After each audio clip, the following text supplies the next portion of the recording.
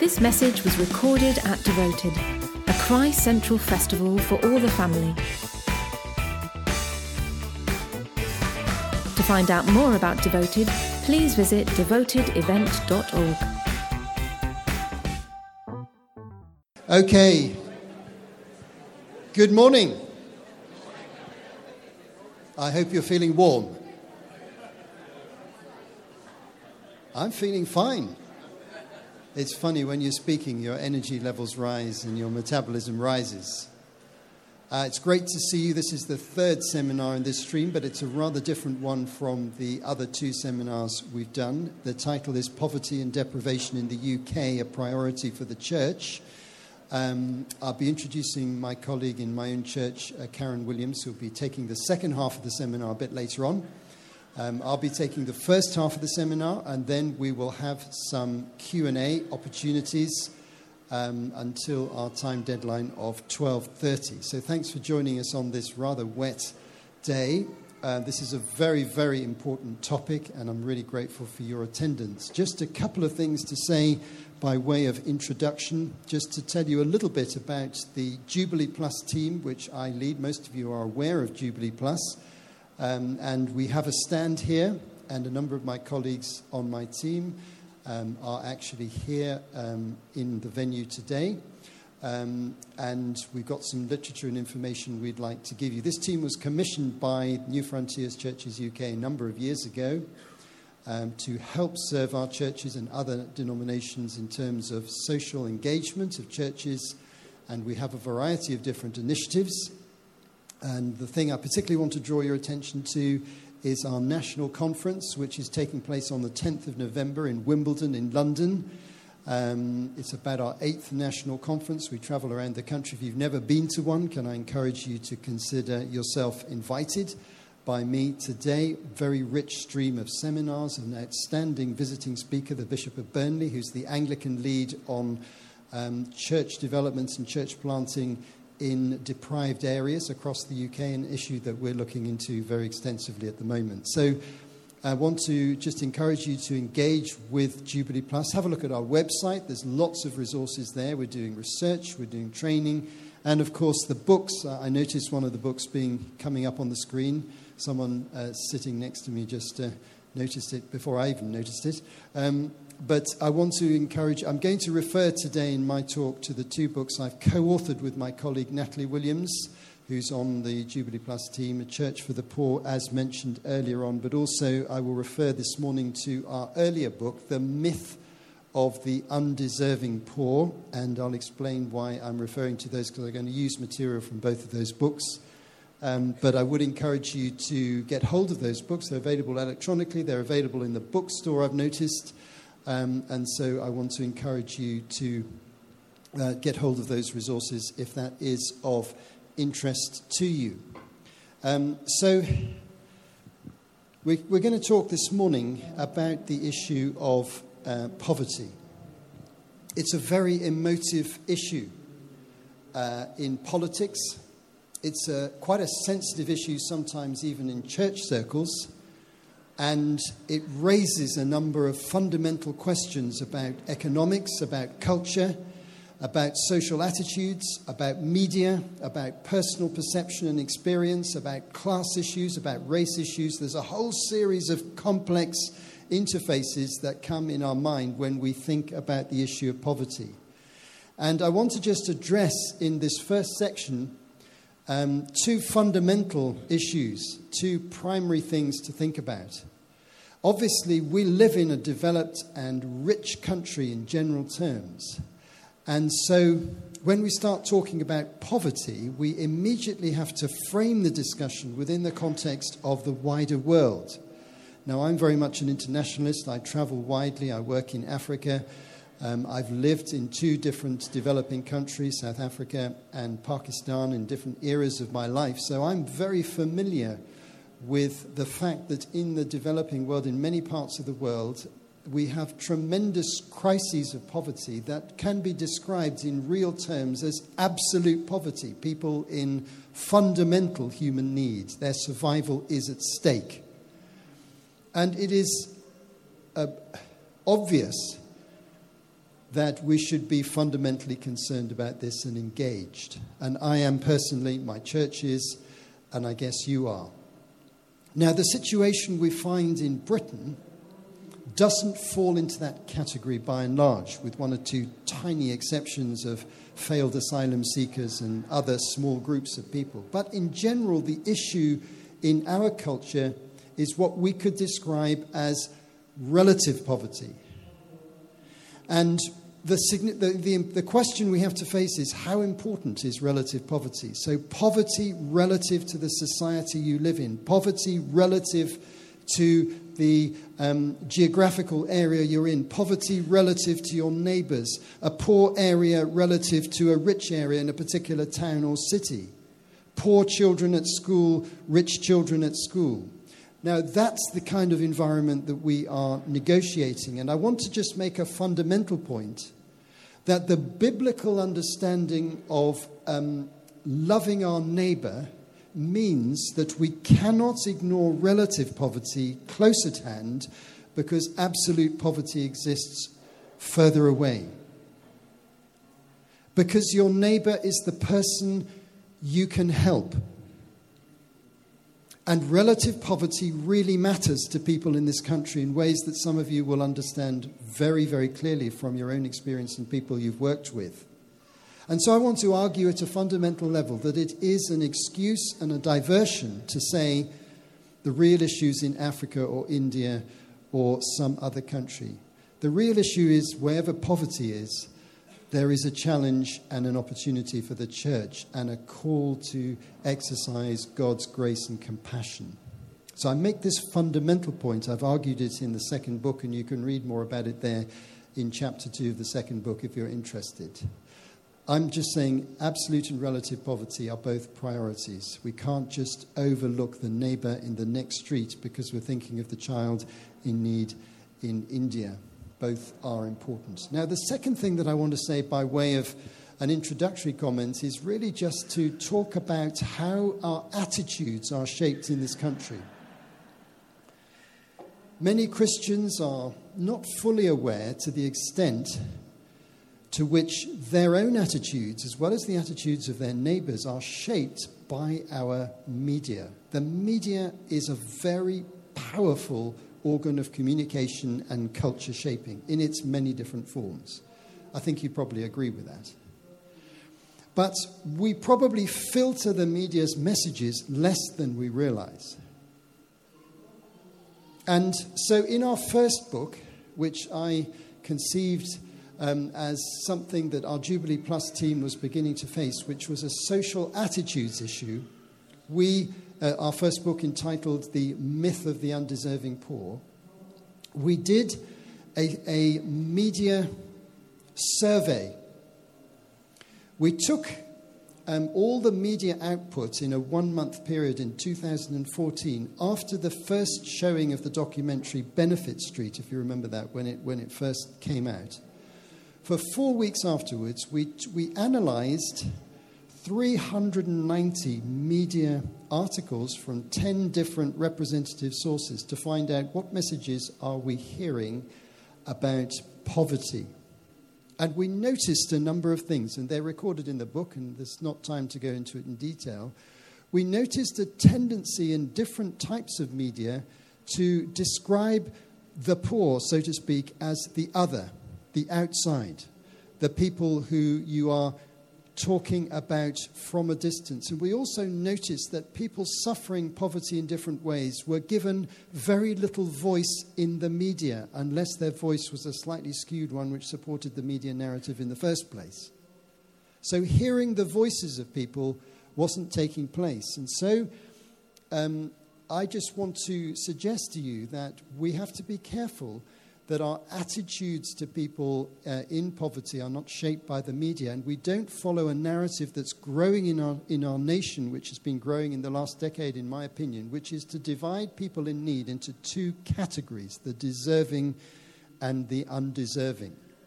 There's no fundamental Christian foundation for making that distinction. So here are a couple of primary points just to indicate the direction of travel of the thinking that we're adopting. Now, there's a second issue of analysis which I think is important, which is how do you actually define poverty in this country? We set aside the rest of the world for a moment and we just talk about our own nation. And there have been two very different methodologies used to define what we mean by poverty. The first one is based on income.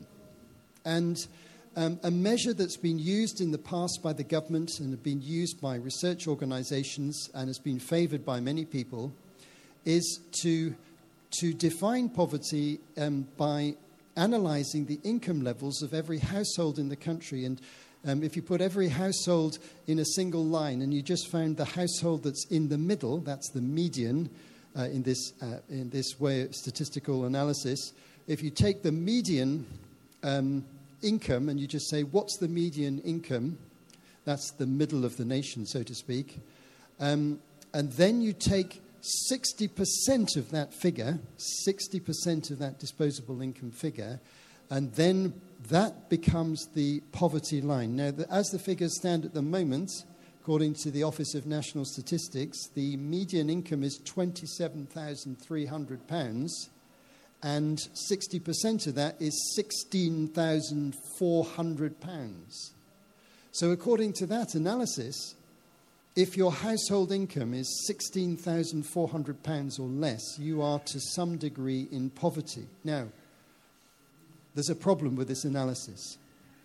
It's useful, but it's not particularly useful, I don't think, because, or not particularly decisive, because it doesn't take into consideration the living costs in the particular location, which vary so dramatically that £16,400 in Teesside for a household means something fundamentally different to what it means in London or some other location. So that analysis has not been wholly persuasive because of that contextual difficulty. It's useful, but I would say it's not decisive. So in chapter 2 of the second book, A Church for the Poor, I've developed a second form of analysis, which I've taken from the most extensive research into poverty ever conducted in the UK, to my knowledge, by it's called the Poverty and Social Exclusion Research Partnership. A number of academic institutions have been working for many years doing some detailed research on poverty. And you can access this on the website poverty.ac.uk. And they've basically looked at a different criterion, which is public perception of what it means to live viably. What does it mean to live viably in our society, according to general social norms? So what they've done, and you can look up all the research here, they've done a number of reports, but what they've done is they've asked a representative sample of the general public on quite a large scale, what things do people need to live viably?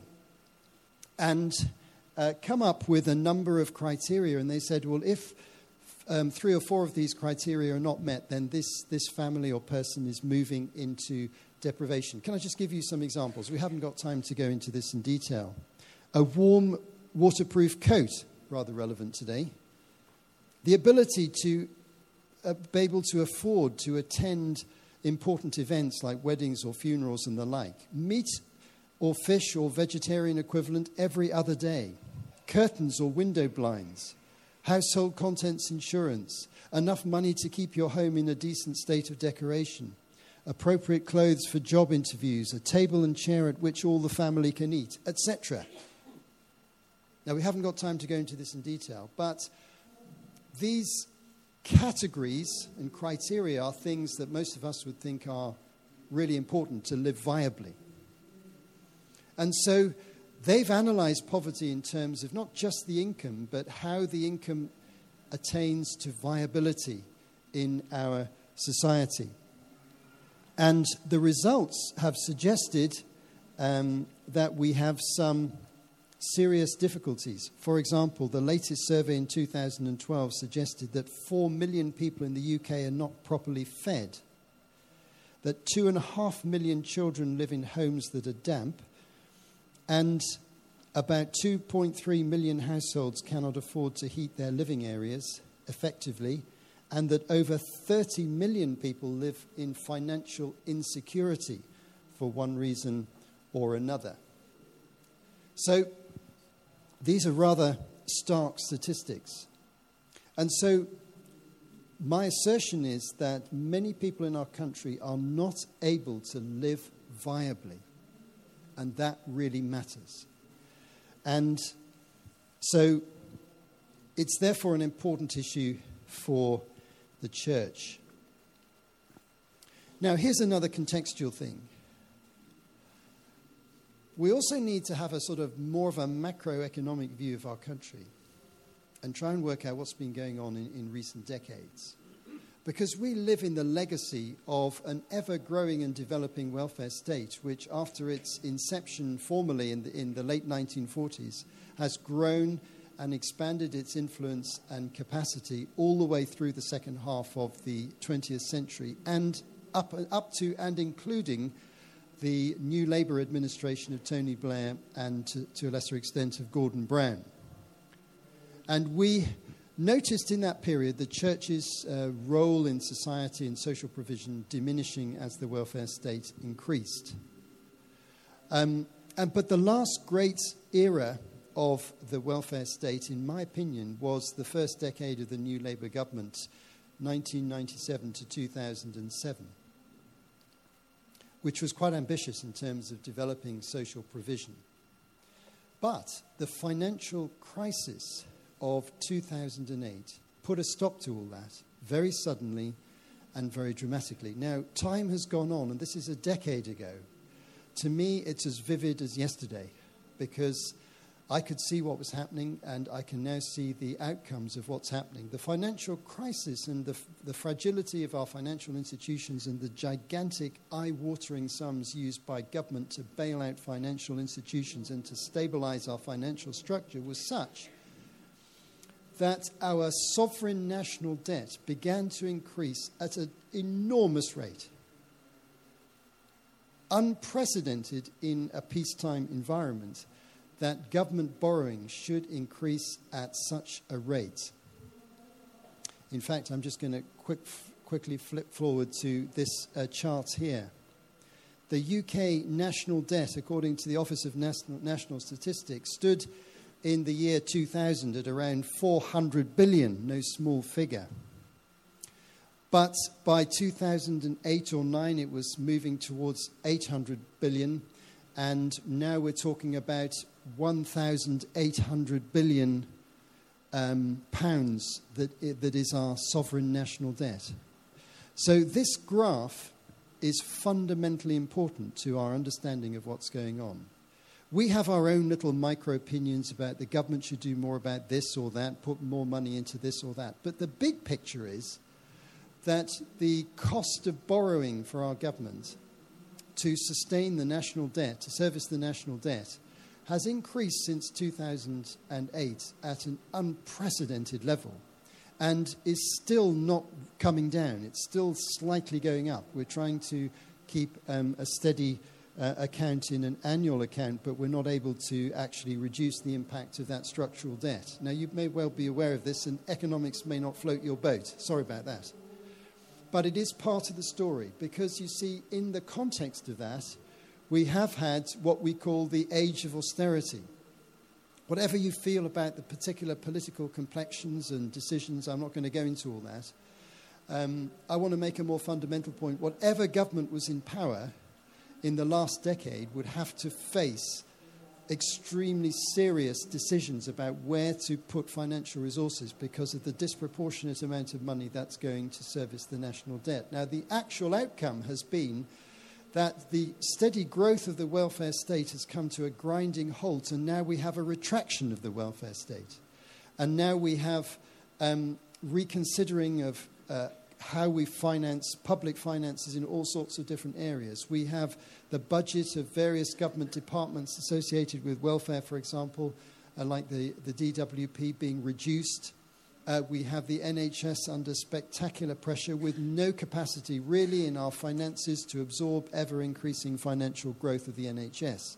So we're in an era government cutbacks and welfare cuts, and it's not showing any signs of coming to an end. And that's because the structural debt behind it is the driving force that we can't really get rid of. Now, the church needs to take on board the fact that we've gone through a kind of cultural revolution concerning welfare, which hasn't really rolled out fully yet, but it's heading that way during the last decade, and it was triggered by one key event, and that was the financial crisis. And so that has a fundamental effect on you and your community and your church and people that you know. And as welfare reform has worked through, we've seen the sudden rise of the food bank movement. Now, people are talking about the food bank movement a lot, but what is easily demonstrable is the trigger for the sudden rise of the food bank movement was the financial crisis. Food banks existed beforehand, but the exponential growth of the Trussell Trust food banks and others is chronologically exactly connected to the financial crisis. So the churches have been catapulted into what I want to describe here as an age of innovation and opportunity. Whatever we think about the state and the welfare state and state provision, we're in a new environment where it's diminishing. And there isn't any shortcut to helping it to develop again. It's just not going to happen. And so the question is, what are we going to do and where are we going to be within this process? Now, as it happened, when I was preparing this talk, I just went online and had a look at some of the news, and I noticed that 2 councils, East Sussex Council and Northamptonshire County Council, have reduced their services to virtually the legal minimum. That's just happened this month. And so we see council provision diminishing, national government provision diminishing, and we see a great opportunity. And so within that process, who are the people who are going to suffer? The people who are economically vulnerable. And many other people, and this is the rider, hardly notice this process because the job is secure and many people are doing reasonably well, and employment levels are fairly high in the nation. And so it's very easy not to notice what is actually happening within our communities, which is increasing pressure on the economically vulnerable in all sorts of areas. So we enter into what we are describing as an age of innovation, an opportunity to reimagine what the church can do. Now, the second part of our seminar is going to be just a description on the ground of one church in action. It's going to be different from your church, but seminars are about ideas and about stories and about learning from one another. My responsibility in my local church as an elder, I don't lead the team, is to head up the social action projects. We have 6 or 7 different projects. We've actually formulated them into a separate charitable company. So we have Barnabas Community Church and we have Barnabas Community Projects with its own website and its own governance and its own employment and its own structure, closely connected to the church, running the different projects that we run. So what I want to do now is to introduce you to my colleague who takes a prominent role, and just to describe some things that we're doing on the ground, some things we're developing, and some ways of responding to some of these big issues. I've just been giving the headlines. This is national headlines, but local churches are about local communities, about what's happening on the ground where you are, what's happening in your case. So my colleague Karen Williams has a prominent role leading several of our projects. So could you give a warm welcome to Karen as she comes to continue. Thank you very much. Good morning, my name's Karen Williams, and I project lead Food Bank Plus at Barnabas Community Projects in Shrewsbury. So we have a sign coming round. Okay, there you go. Is that anyone's child? Okay.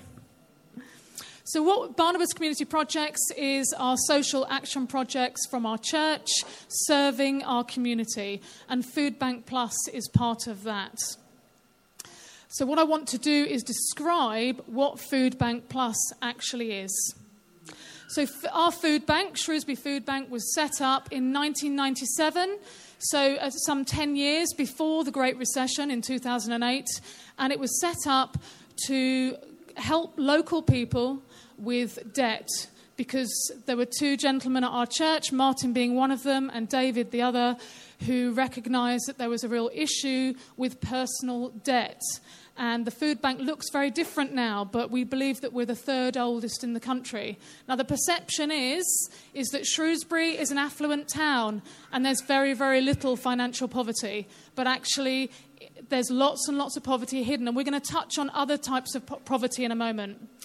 10 years ago, BMA was set up, Barnabas Money Advice, and that comes under Community Money Advice, which some of you may know about. And they are advisors that actually help and advocate people with debts. They will talk to the bailiffs firsthand. They will talk to creditors and actually work with them so the clients don't have to, and it releases that pressure. And the newest area of Food Bank Plus is the 360 Platform for Life project.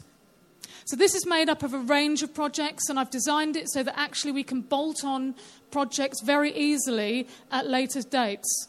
So the first one is 360 Journey to Work. 360 Journey to Work is divided into two areas. The first area is a life skills course, which runs for 10 weeks, and it's primarily aimed at those who are looking to get back into the paid workplace, but find that really challenging.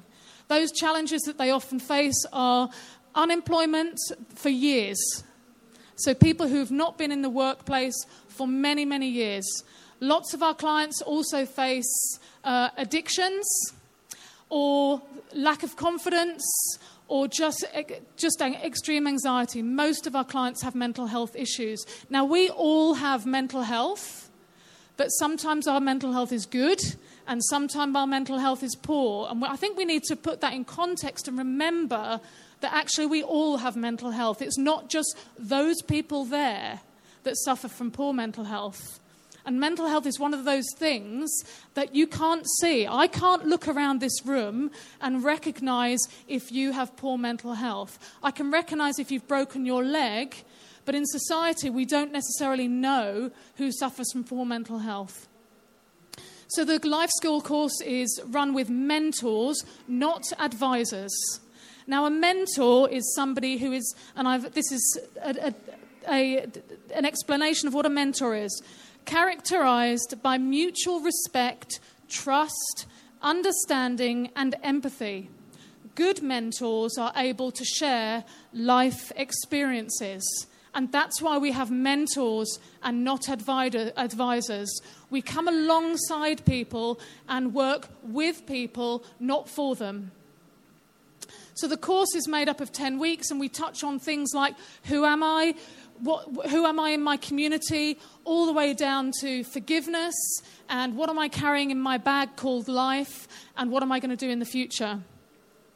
The other part of 360 Journey to Work is a Wednesday breakfast drop-in that we run, and that's a weekly event where we never know what's going to happen. It's an open breakfast session where people can just turn up with anything, and we really don't know what's going to happen that morning.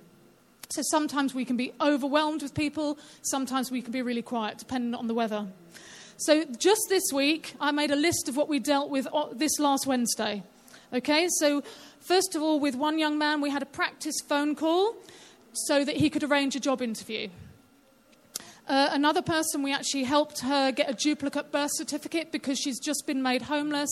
And on the first night out, her bag was stolen and she lost all her ID. We helped somebody else build a CV. We gave interview practice to somebody else. And then another young woman, we started to consider how she might get access to her children because the family's been estranged, because she went into the local mental health unit and her children were taken away and she's desperate to see her teenage children. So they're the types of issues we're dealing with as well as form filling and stuff like that. The other aspect of 360 is our Journey to Health program, and that's made up of our 360 Back Garden and 360 Cookery project. Both of these projects are very, very gentle, and they really, really focus on the soft skills. So it's about confidence building. It's about helping people realise they're worthy to even come through the doors, because most of the clients that come to that don't even think they're worth coming to look at our back garden and being part of that. Almost all of our referrals for that come through the local mental health team at the hospital. To give you an example, there was one young lady who came with her mum to have a look at our back garden, which is a shed, and we do woodwork and gardening as well in raised beds and things in our car park. So it's quite exciting. And she'd visited with her mum, and yet on the first session, she took 40 minutes to come through the gate. So she didn't want me to meet her at the gate, so we're texting for 40 minutes to each other, and she's standing outside the gate because she didn't have the confidence to come through the gate. That's the type of situation we're dealing with. She is not poor in the monetary sense. She has more than enough money to live on. She suffers from other forms of deprivation. Another lady who's a mum did our cookery project. Again, she's actually very wealthy. She sends her children to private schools, and her husband is a doctor at the local hospital. But she has no friends. And so her poverty looks very different to a monetary poverty. And that's what we're going to focus on now. Martin's talked a lot about monetary poverty. And what I want to do is just touch on 3 other forms of poverty. There are a lot more, but I just want to touch on 3. Okay? This is poverty of skills, poverty of opportunity, and relational poverty. So I'd like to tell you a story about some pets. I have quite a few pets, but I have some ducks, and they're beautiful. If you ever want some cute pets, get some ducks if you can. They are so lovely. But anyway, we live in the middle of some fields, and our local fox decided he was hungry and ate 2 of our ducks. So one morning I woke up to our one remaining duck at the back door tapping on the window because she was so lonely. Okay, so my heart melted, and like an idiot, I spent the whole Saturday looking for a replacement duck so she would have a friend. Managed to find one. It was very expensive, and I bought this new duck to our pond. We've got a little tiny pond. And the new duck, who ironically is called Duck Duck, because she's duck 2, the first duck is called Duck, okay? So Duck Duck is let out of her box and stands by the pond. And Duck, number 1 duck, is in the pond, swooping around, showing Duck Duck, this is the life. This is what your life could look like. Number 2 duck, Duck Duck, stands on the side of the pond, is terrified to go in the water. I don't think she'd actually ever seen water of this expanse before. And it really is about 3 foot. It's not very big. And there's I think all they'd have was a bucket. So she wouldn't go in the water. It took 2 weeks for her to venture into the water because she was so frightened. And then it took another week for her to actually go from the shallow end, where she just puts her feet in, to actually go to the deep end. She's now a fully fledged duck, and she's in the pond all the time, and she's very broody at the moment. She's sitting on eggs. But that just shows that some people have a real fear to try new things, or they don't have the confidence to try what life could look like for them. So for that duck, they were living, they were existing, they weren't really living. They weren't living life to the fullest sense. And I think lots of people live like that. They don't have the skills to live as perhaps we anticipate what life could look like. So poverty is defined by the Rowntree Foundation in their UK Poverty Report 2017 as when a person's resources are well below their minimum needs, including the need to take part in society. I'm going to repeat that because this is so important. When a person's resources are well below their minimum needs, including the need to take part in society. Now, I don't think resources is just money. Resources is how we are as people, what skills we have, what financial resilience do we have, what opportunities do we have. They're all resources that we can call upon. Hands up if, now some of your batteries may have faded as you're camping, but hands up in the last week if you have used some sort of digital tool, whether that's a smartphone, a laptop or computer. Hands up. Okay, I want you to be really brave. Now, hands up if you have not used anything digital in the last week. Okay, we are a really unusual group. We do not represent society. Okay? 1 in 4 people, that's 12 million people in our country, cannot use basic digital skills. So we do not represent our communities. That's fundamental to life. So I'm going to ask, you all had your hands up, so you're all in. What have you done? Well, I work with my laptop. Okay, so if you didn't have a laptop, could you work? No. What have you done? Laptop and mobile phone, smartphone, yeah. And what have you done on that? I've done all my finances. All your finances, okay. Finances as well on my phone, The Guardian, The Times. Lots. So you've done lots of reading. Okay, and one more. You're nodding your head. Fatal mistake. I was just going to say the same thing, reading the Bible through the... Oh. Okay, so we've all used something digital. So can you imagine life not having access to something digital? So one of the things we did on a Wednesday drop-in, this really clever guy came in, he's really talented, but he doesn't know how to use the computer to buy train tickets. So he's going to the train station to buy train tickets at high cost rather than buying them at low cost in advance on the computer. And that's something we've taught that chap to do. Also, there's a lack of softer skills. So you could actually have the confidence to talk to me when you've got a microphone shoved in your face. A lot of people can't do that. I can see some people actually having eye contact, fewer people now, because they're worried about the microphone. But people can have actually eye contact. And I'm sure afterwards, many of you will have the confidence to actually be able to talk to other people. A lot of people can't do that.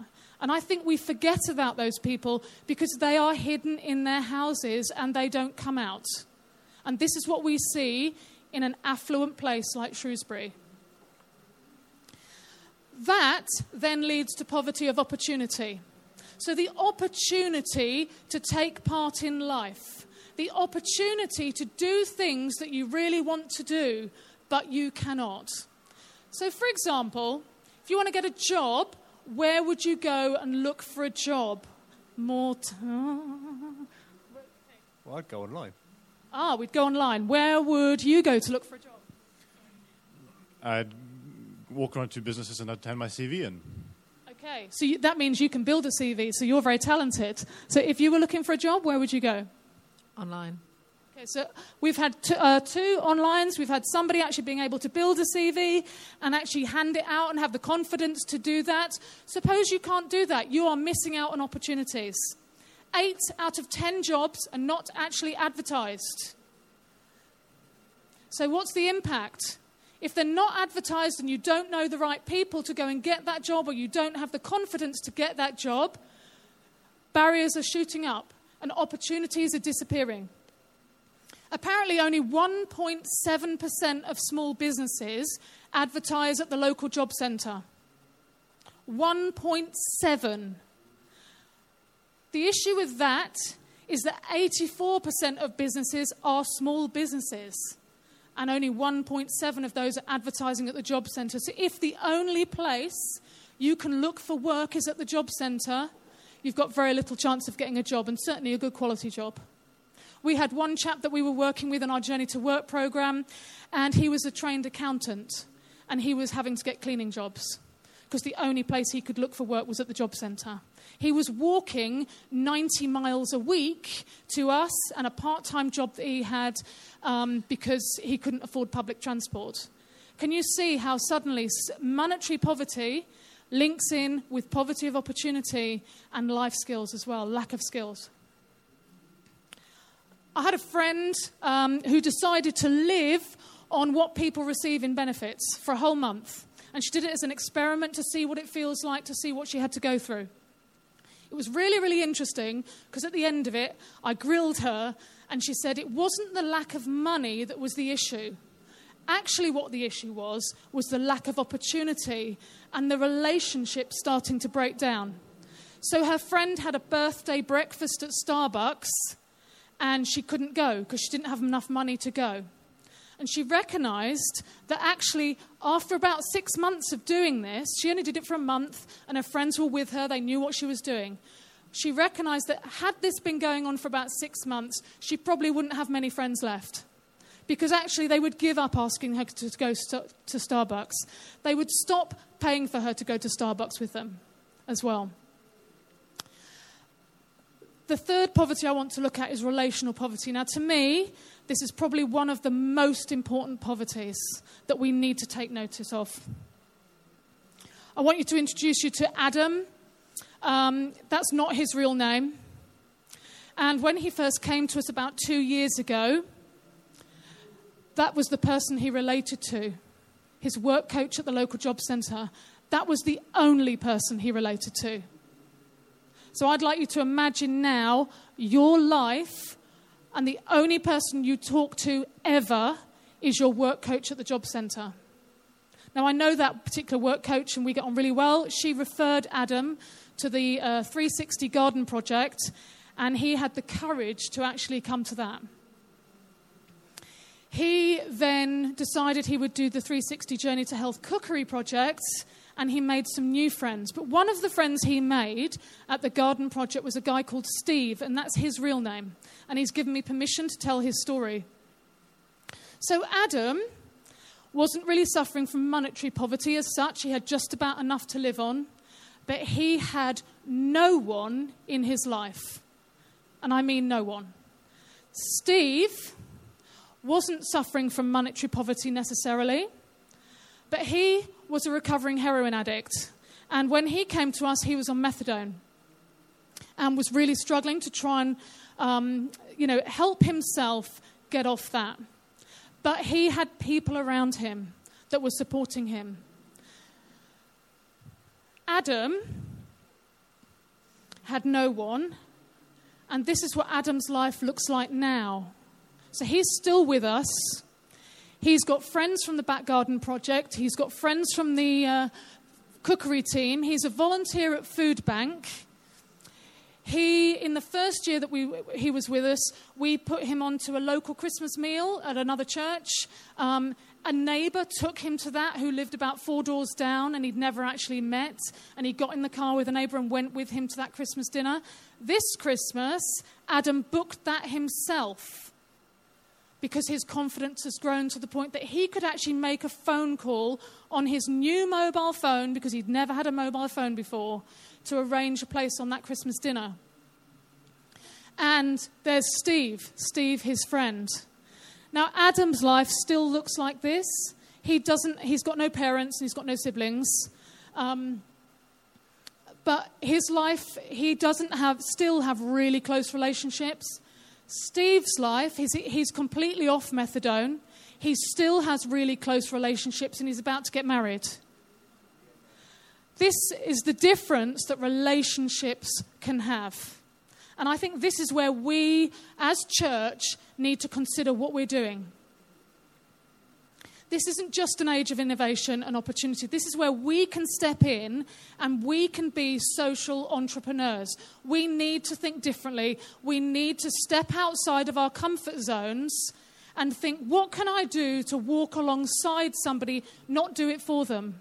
Because I think often the church is very good at doing things for people, but actually that's not what people want. People want to be able to do the things for themselves. They just need a helping hand to do that. So I leave you with these 3 questions. As church, are we willing to seize the opportunity that I believe we're being presented with? Are we willing not to see the problems and then just find corresponding solutions, because that's not good enough, but see opportunities and be real entrepreneurs and being willing to step out of our comfort zones? Are we willing not to do to people but actually walk alongside them, whatever their circumstances, and for however long it takes, because it will take years. Thank you.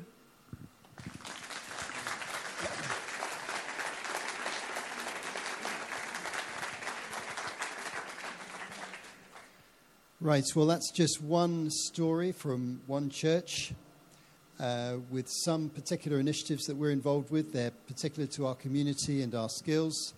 There are lots of other issues that we're not specializing in that you might want to discuss. So we have a few minutes now where we can have some question and answer.